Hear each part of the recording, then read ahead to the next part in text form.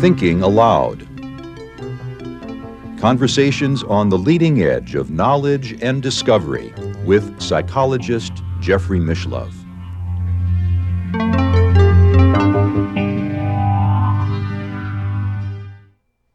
Hello and welcome. I'm Jeffrey Mishlove. Today we'll be exploring the process of monitoring remote viewing clairvoyant sessions. My guest is Lori Williams, one of the world's foremost trainers of remote viewing. She is the founder and president of Intuitive Specialists. She is also the author of Monitoring, a guide for remote viewing and practical intuitive teams. She has also written Boundless, your how-to guide for practical remote viewing. Welcome, Lori. Jeff, thank you so much for having me back. It's a pleasure to be with you again. And since you live not far from us in Albuquerque, you're here in New Mexico, I hope that you'll come back many times. I love being here. Jim and I really enjoy having lunch with you and Janelle. Well, it's our great pleasure to have you among our friends. So, friend and interviewee at the same time. And, you know, the interesting thing about you and Jim, your husband Jim, as with regard to our subject today of monitoring, is that Jim is an expert monitor. He is. And the two of you have worked together. So you have both an intimate relationship and a professional relationship. We do. Jim, you know, they say if you, this probably isn't cool now in the days of the U2 movement or the Me Too movement, but they say if you want to have a spouse, you marry them young and raise them the way you want them to be. And in a way, that's how Jim and I came to be together, because he had never heard of remote viewing when he first met me. And so I was training to be a trainer at the time and when we first met. And so I was able to train him how to monitor me. And he has become a world-class monitor.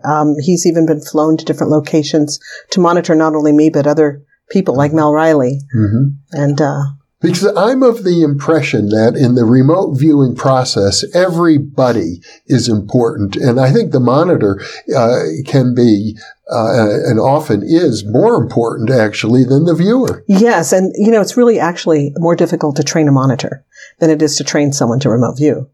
Monitoring is a very important role in the remote viewing process, and a monitor can truly make or break a session.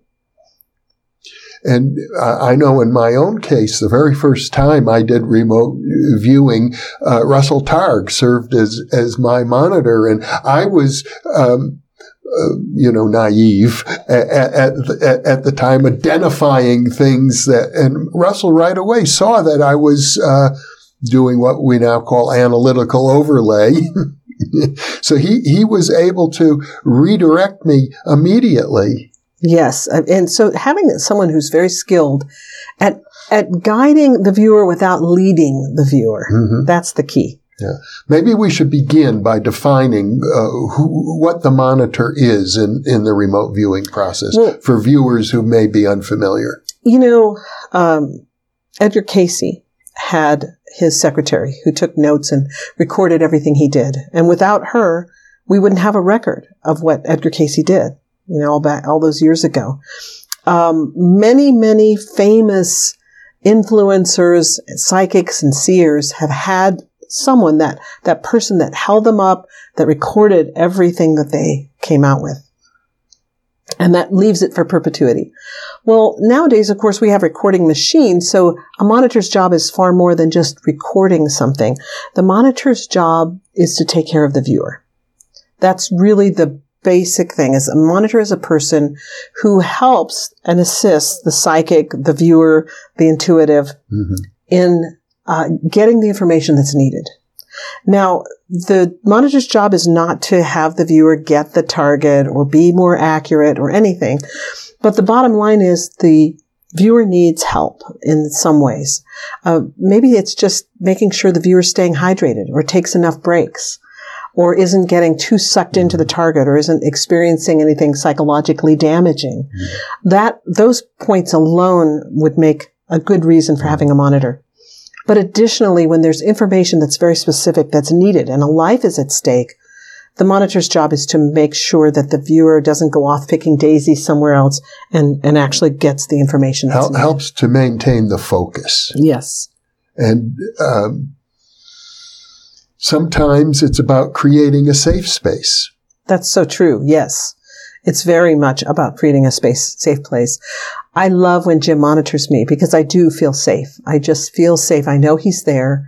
Once I was doing an operational target, and it was a plane crash, and my job as the viewer was to describe the actual cause of the plane crash. So you knew it was a plane crash? I knew that there was a plane crash involved. I didn't know. I thought it was like a little two-seater type plane. It was actually a commercial plane. And it happened in the 50s. So all I was told was that the target's event described the target, but I had heard that there was a plane involved. So I was describing this, and there was a lot of known information. The taskers, the people who needed the information, or the customers, what they needed to know was what caused it, and there was suspicion that sabotage could have been involved. I didn't know any of this, of course, while I was viewing, but number one, they wanted to know if it was sabotage or a mechanical failure, and that was really the bottom line of the question. But one thing they did know was that there had been survivors when it crashed into the ocean, and that sharks attacked and killed the survivors, which is a pretty horrific thing. But the customers knew that. That was known information. So while I was viewing, at one point, that's what I ran into. And in my mind's eye, I was seeing tigers attacking people in my mind's eye. And of course, we've been taught you set aside the nouns. Our job is to describe, not to identify. So I wrote tigers attacking people and set that aside on the right side of my page. And then I extrapolated what I was actually perceiving. Like I was hearing the sound of flesh tearing. I was seeing blood. It was gruesome. But I was just reporting what I was seeing. And Jim, my monitor, who automatically knew what I was seeing, he said, "That's known information. Thank you very much. Now, would you like to move to the man-made and describe?" So I had already mentioned that there was a man-made object there. And he knew that moving me to the man-made would be a safer thing than having me view something that was unneeded and could even be psychologically harmful. So he immediately, as a good monitor, just thanked me for getting the information and said that is known information, which is a confidence booster in the sense that the viewer goes, "Oh, I just gave information that's accurate. It may be known and not needed, but at least I know I'm accurate." Mm-hmm. And then he's moving me away from it to something benign. So I presume because Jim knew that this was known information that he wasn't blind to the target. No, he was not blind to the target. Nowadays, back in the olden days of the remote viewing unit, they had a whole army of people that they could draw from. They had a director, a project manager, an analyst, a viewer, a monitor. They had entire teams of people on one project. Nowadays, we're not as blessed that way usually. And so the project manager often has to wear many hats. So in our company, Jim often has to wear both hats of being the project manager, the one who acts as a liaison and an intermediary between the viewer and the customer, so that the viewer never has to meet the customer never has to meet the viewer, and the viewer knows as little as possible.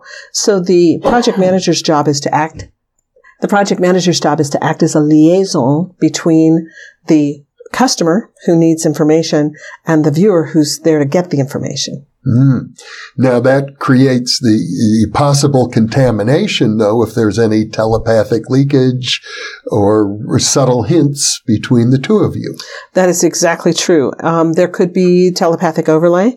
That's one reason, though, why a good monitor, well-trained monitor, is so vitally important. Mm-hmm. Because, number one, a good monitor has to stay completely impartial facially. No facial expressions, no body language, to impart information to the viewer. And so, nevertheless, in a good marriage, we do know how to read each other very well. But that can be both a benefit and a detriment in that there could be telepathic overlay. At the same time, Jim always knows when I'm on target and when I'm off target, even if he's completely blind to the target, simply by reading my body signals and the way my handwriting goes, the tone of my voice, the way my eyes are moving. He knows. So if we're doing a target in which he is as blind to the target as I am, he can still make notes and say, page 6 is going to be really good information. I can tell she's really on target. And page 10, maybe you should ignore. She's definitely gotten off target here. He can just tell from my body signals. So there's like so many levels of depth. The longer you do this work, the more nuances there are. And I suppose some ability to control for problems like telepathic leakage that might, in a less experienced person, be more problematic. Yes, exactly. Jim is really, really good at keeping his face just unreadable. Mm-hmm. I mean, and we even joke, and this is Jim happy. This is Jim sad.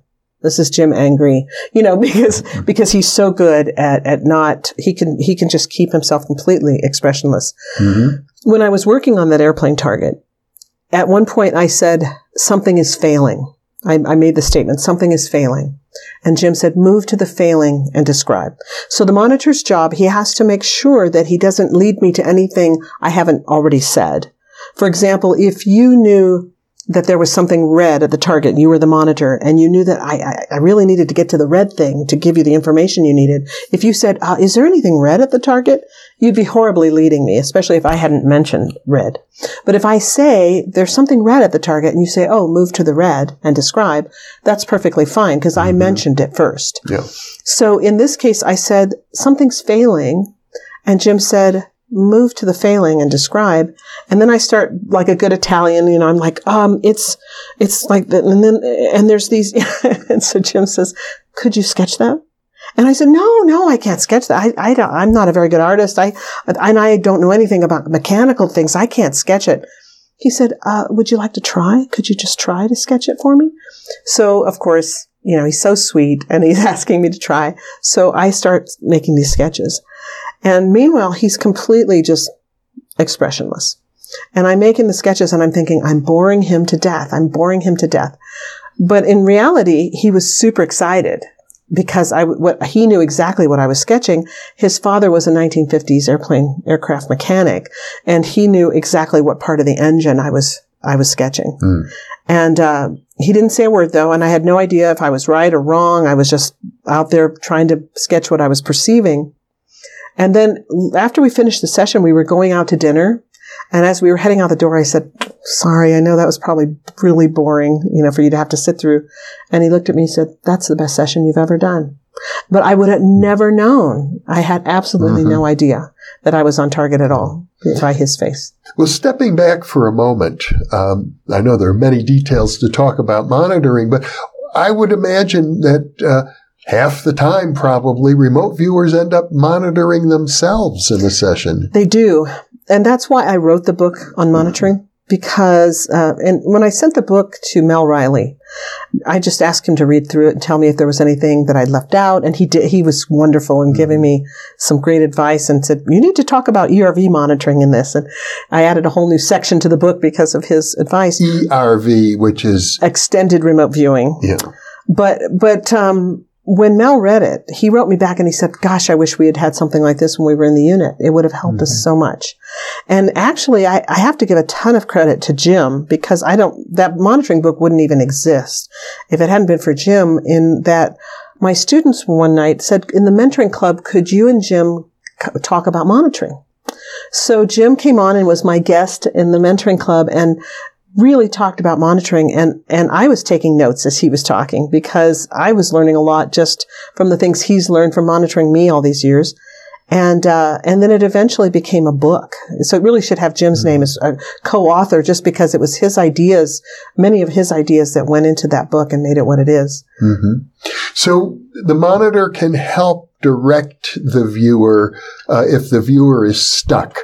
That's a big part of monitoring as well. Sometimes, and usually, to be honest, the reason that most viewers find themselves stuck is because the conscious mind is trying to take over the session. And they say, oh, don't say that. That's probably wrong. Don't write that down. Oh, how can it be both cold and hot? The logical mind just fights. And when that happens, and a battle is happening internally, and that's when the viewer shuts down. So this battle that's going on causes the viewer to shut down, and then the viewer just gets stuck. And in the viewer's mind, the viewer's not always aware what's happening because it happens so fast, but all of a sudden they just kind of go, I'm not getting anything. I'm not getting anything. At that point, the monitor can cue with single words like colors, textures, temperatures, smells, sounds, tastes. Just really quickly saying words like that can prompt the viewer's subconscious mind to start spitting out information. We don't want to do it like color, and then the viewer goes, red. We don't want to do it where it's a question that the viewer's answering. We want to just make it a prod that's spoken very, very quickly. Mm-hmm. Colors, textures, temperatures, smell, sounds, taste. And that way it kind of gets the viewer going again.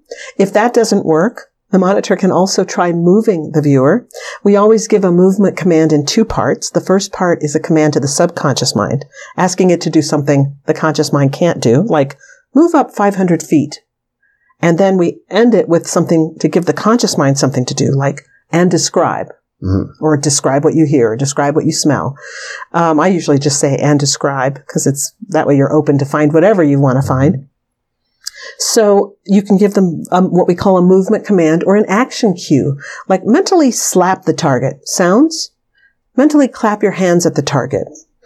Mentally lick the target.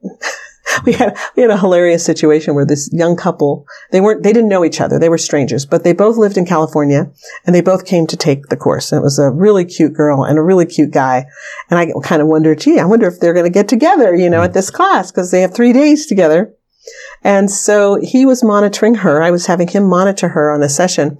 And the photograph was this kind of heavy-set, kind of sweaty Middle Eastern man with a 5 o'clock shadow and a turban on his head. And he's sitting in the cab of an 18-wheeler truck. And so she's doing a good job of describing. And then the monitor, this young guy, says, he's reading from the manual, mentally lick the target, taste. And she kind of goes, ooh, it's kind of salty. She kind of reacted a little negatively. Later, when she saw the feedback photo, she looks at him and goes, you made me lick that guy. And I thought, oh, buddy, you just lost your chances with her.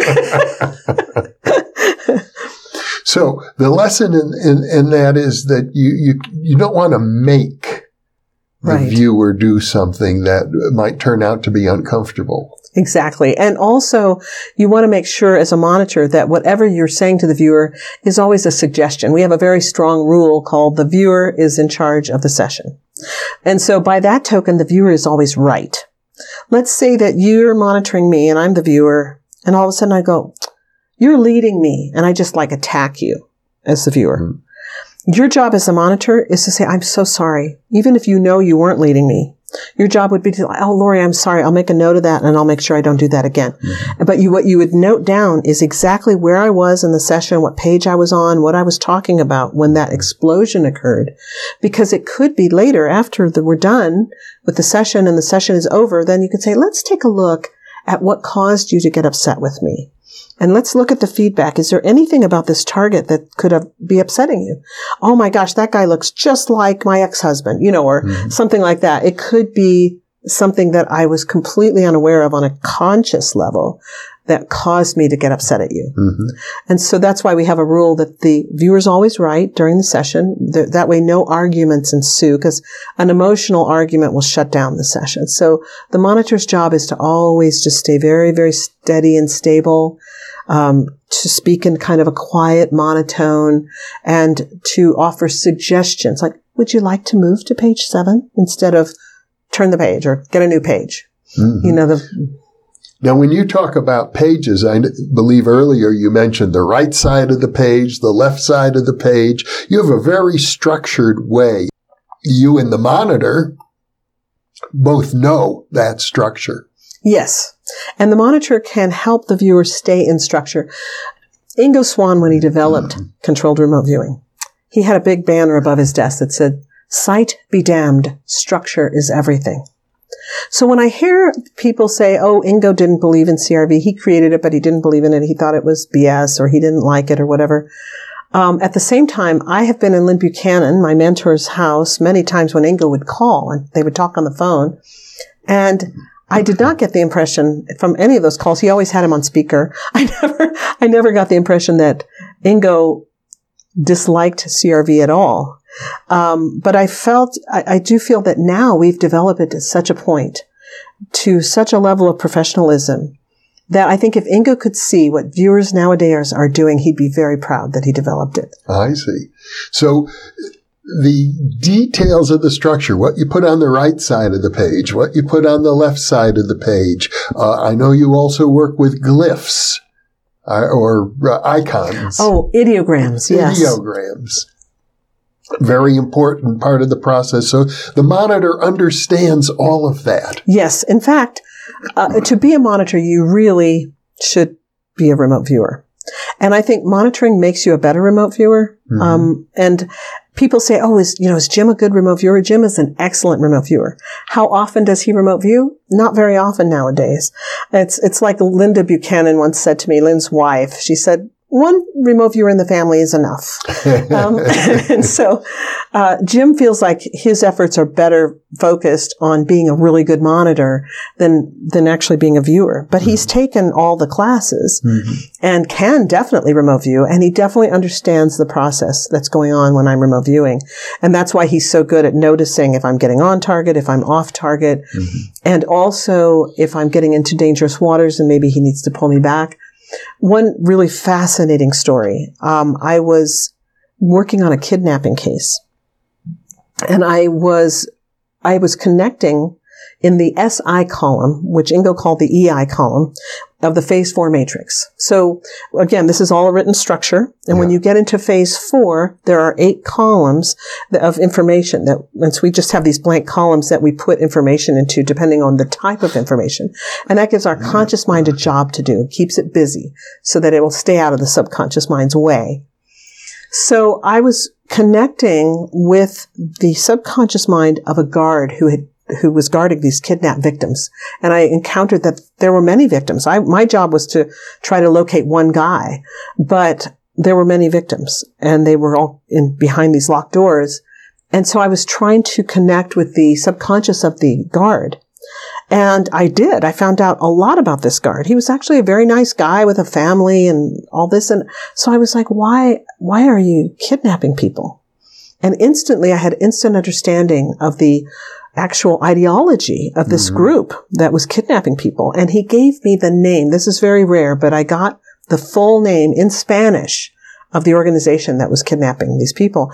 I gave it to the investigators and they had never heard of the group, and they investigated, and sure enough, this group existed in the area where the man was kidnapped.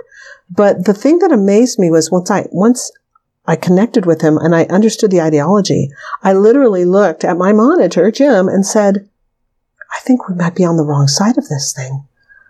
I think I understand why they're kidnapping people. You were developing sympathy. I was developing sympathy because suddenly I understood it the way he understood it. We had really connected mentally. And Jim looked at me as a wise monitor and very gently said, does someone need to detox? And I went, oh my gosh. And I suddenly realized what I had just said. Like, I'm sympathizing with the kidnappers. And so that is another thing that a monitor is supposed to do, is to look out for things like that and to suggest moments in which we might need to do what we refer to as an in-session detox, where we literally stop right there and we separate our lives from the lives of whoever we might be viewing. And so it's a real separation thing where the room I'm in, the walls are black. Where the target person is, the walls are yellow. And we just want to really separate out our lives from their lives when there's been a conjoining in some way. And I know Jim also is able to pay attention to subtle muscle cues that because he knows you so well, but he's able to communicate with you at a subconscious level. Yes, exactly. As well. Now, that would be a very advanced type of monitoring, probably not something a beginner should even endeavor to do. Well, when I was, Lynn taught us about this science called micro movements in our very first basic class. And I was attending at that time with my former husband, Albert, who's also a wonderful remote viewer, very nice guy. And Albert, So Lynn taught us what micromovements were. And micromovements, as you mentioned, are very subtle motions that the body makes, that the monitor can notice and can actually respond to subconsciously. So Albert and I immediately developed a system that he's still to this day not aware of. So if he's watching, he's going to learn about it now. But where every time he got on target, really getting the target, he would tip his head to the side like this. And so I started noticing that because I was choosing the targets for him. So I started noticing, as soon as Albert gets on target, he tips his head to the side. So I started making a note of it. But then what I started doing was every time he would tip his head to the side, I would scratch the side of my nose. So he would tip his head and I would go like this. And to this day, he doesn't know that this was happening. But the reason I was doing it was Lynn had taught me that this was like a subconscious way of saying to Albert's subconscious, thank you, I saw that. Just kind of acknowledging it.